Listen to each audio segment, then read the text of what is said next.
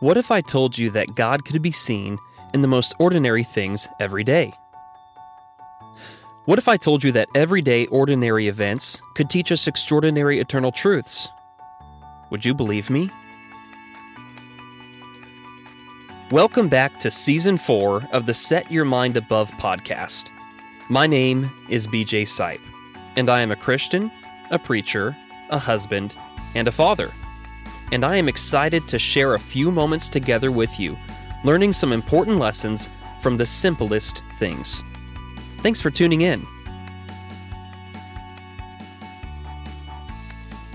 Well, my day got moved all around yesterday, hence the day late drop for the podcast. I got a call on Thursday evening, asking if I could pick up a dear friend from the airport in Louisville the following day. He had some business to attend to in the area, so I moved some things around and made my way to go pick him up.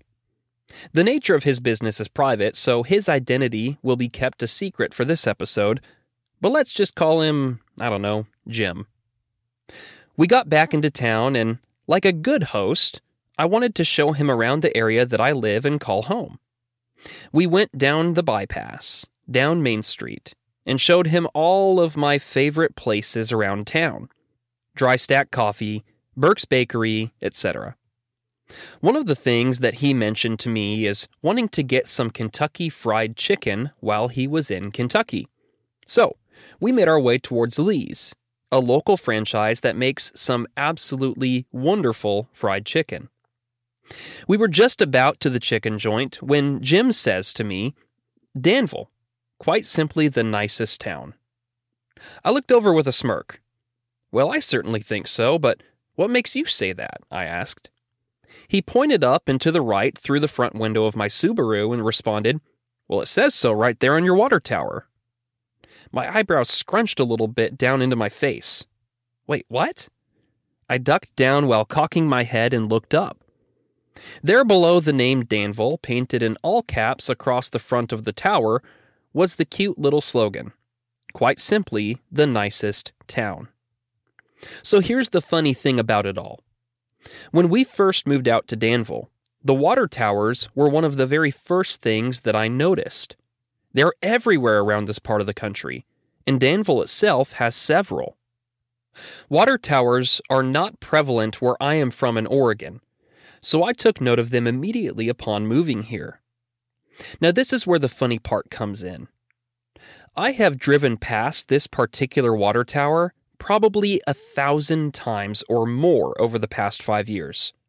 And not once, not a single time have I ever noticed the slogan that was written underneath. I knew that it said Danville, but I had no clue that there was more to it than that.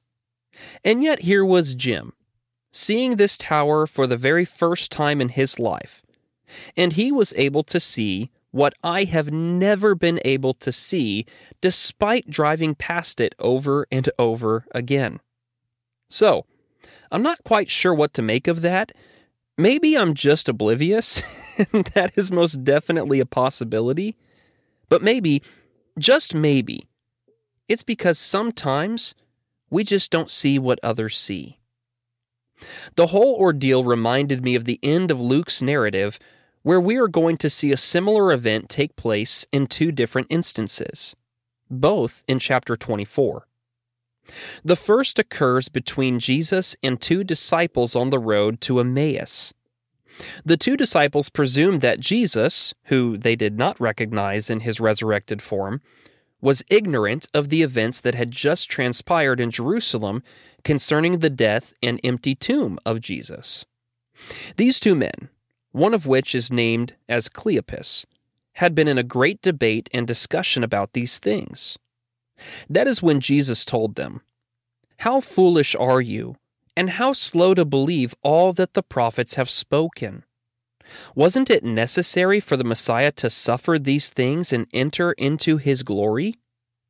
Then, beginning with Moses and all the prophets, he interpreted for them the things concerning himself in all the scriptures.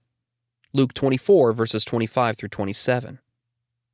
The second instance occurs directly after this first account, and takes place between the Lord and his 11 apostles. Jesus appears to them, and they are bewildered to see the risen Lord again. They simply do not understand how this could be. That is when the text records for us. He told them, "These are my words that I spoke to you while I was still with you, that everything written about me in the law of Moses, the prophets, and the Psalms must be fulfilled." And then he opened their minds to understand the Scriptures. Luke 24, verses 44 through 45. I want us just to stop and consider both of these events at this point. These men were disciples, faithful Jewish men who had spent a great amount of time with Jesus. And not only this, but from their youth had been raised to understand and know the Scriptures.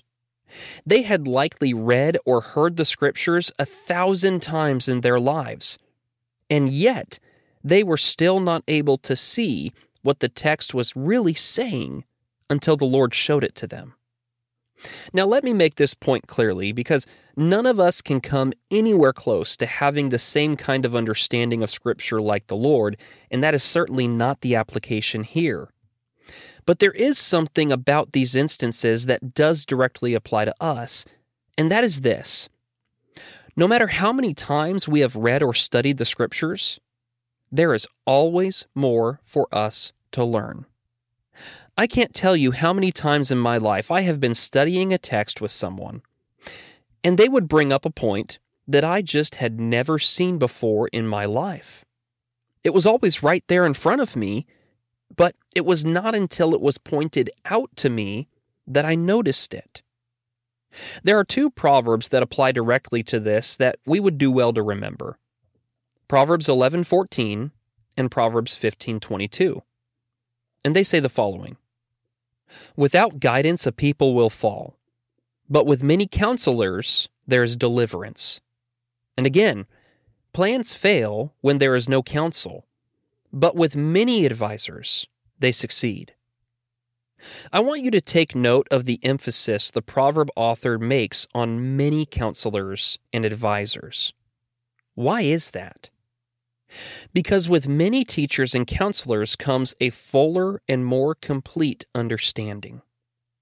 For example, if I study the Scriptures alone for myself, I will be able to glean many good things.